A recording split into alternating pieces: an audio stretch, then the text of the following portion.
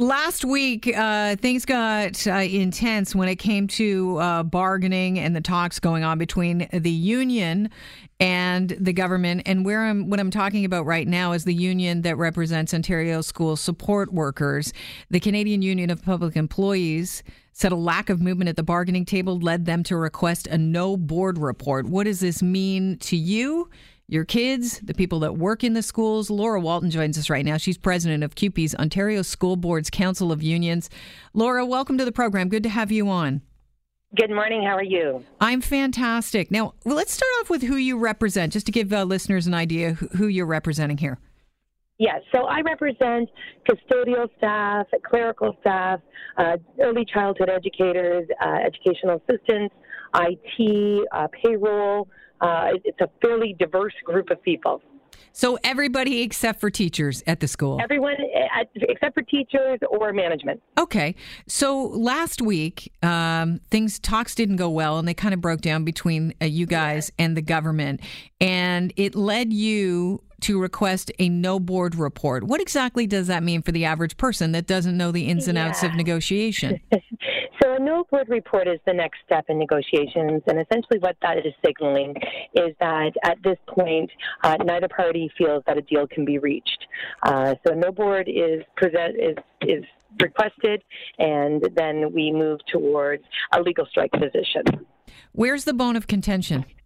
The bone of contention is that, we represent a group of people who provide key services, and we are not seeing any sort of guarantees or even good talks about how the school boards and the government of Ontario is going to maintain those services for our students.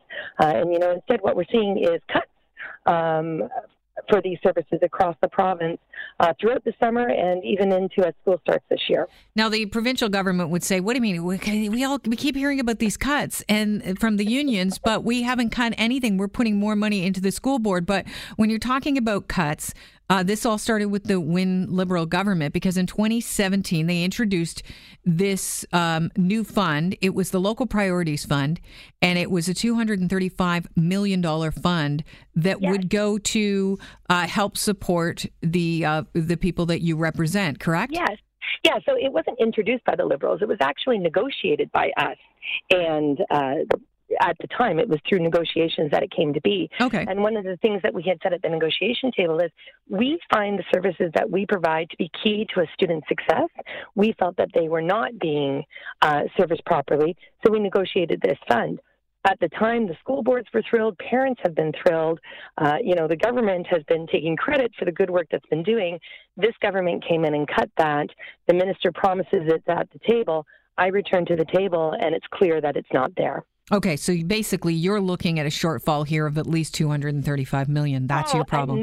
At minimum. And, there has been some recent reports that have come out, behindthenumbers.ca, that has shown that there has been a cut to the funding in all but 2 school boards across this province.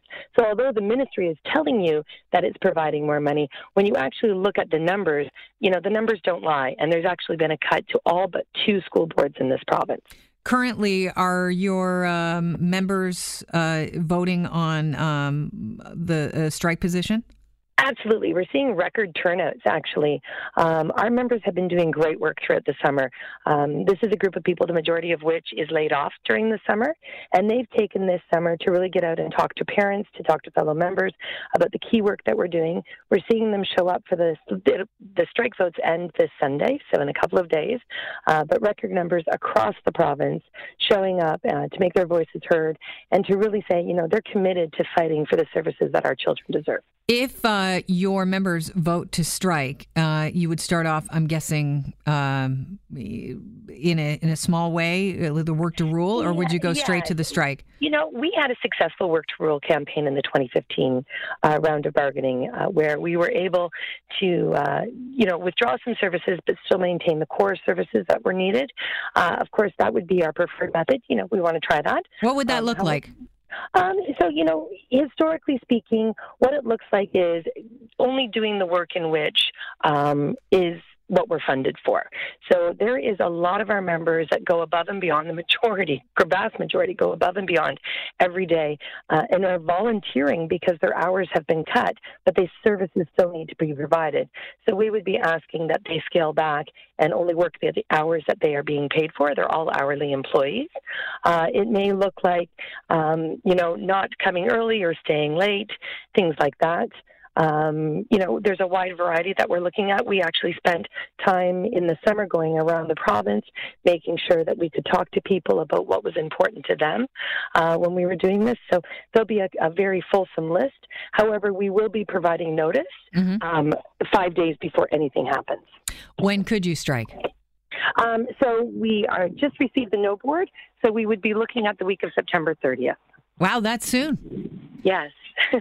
All right. Well, Laura, thank you so much for joining us and giving us an idea of what's going on right now between the union and the province. Yeah, definitely. I would say, parents, go and talk to those folks and, have a discussion with them. So those folks are really trying hard. We're trying hard at the bargaining table. We want to be able to provide the services, but, we need to be able to ensure that those services are going to be continuing. I thank you very much for your time today. Thank you. Cheers. Okay.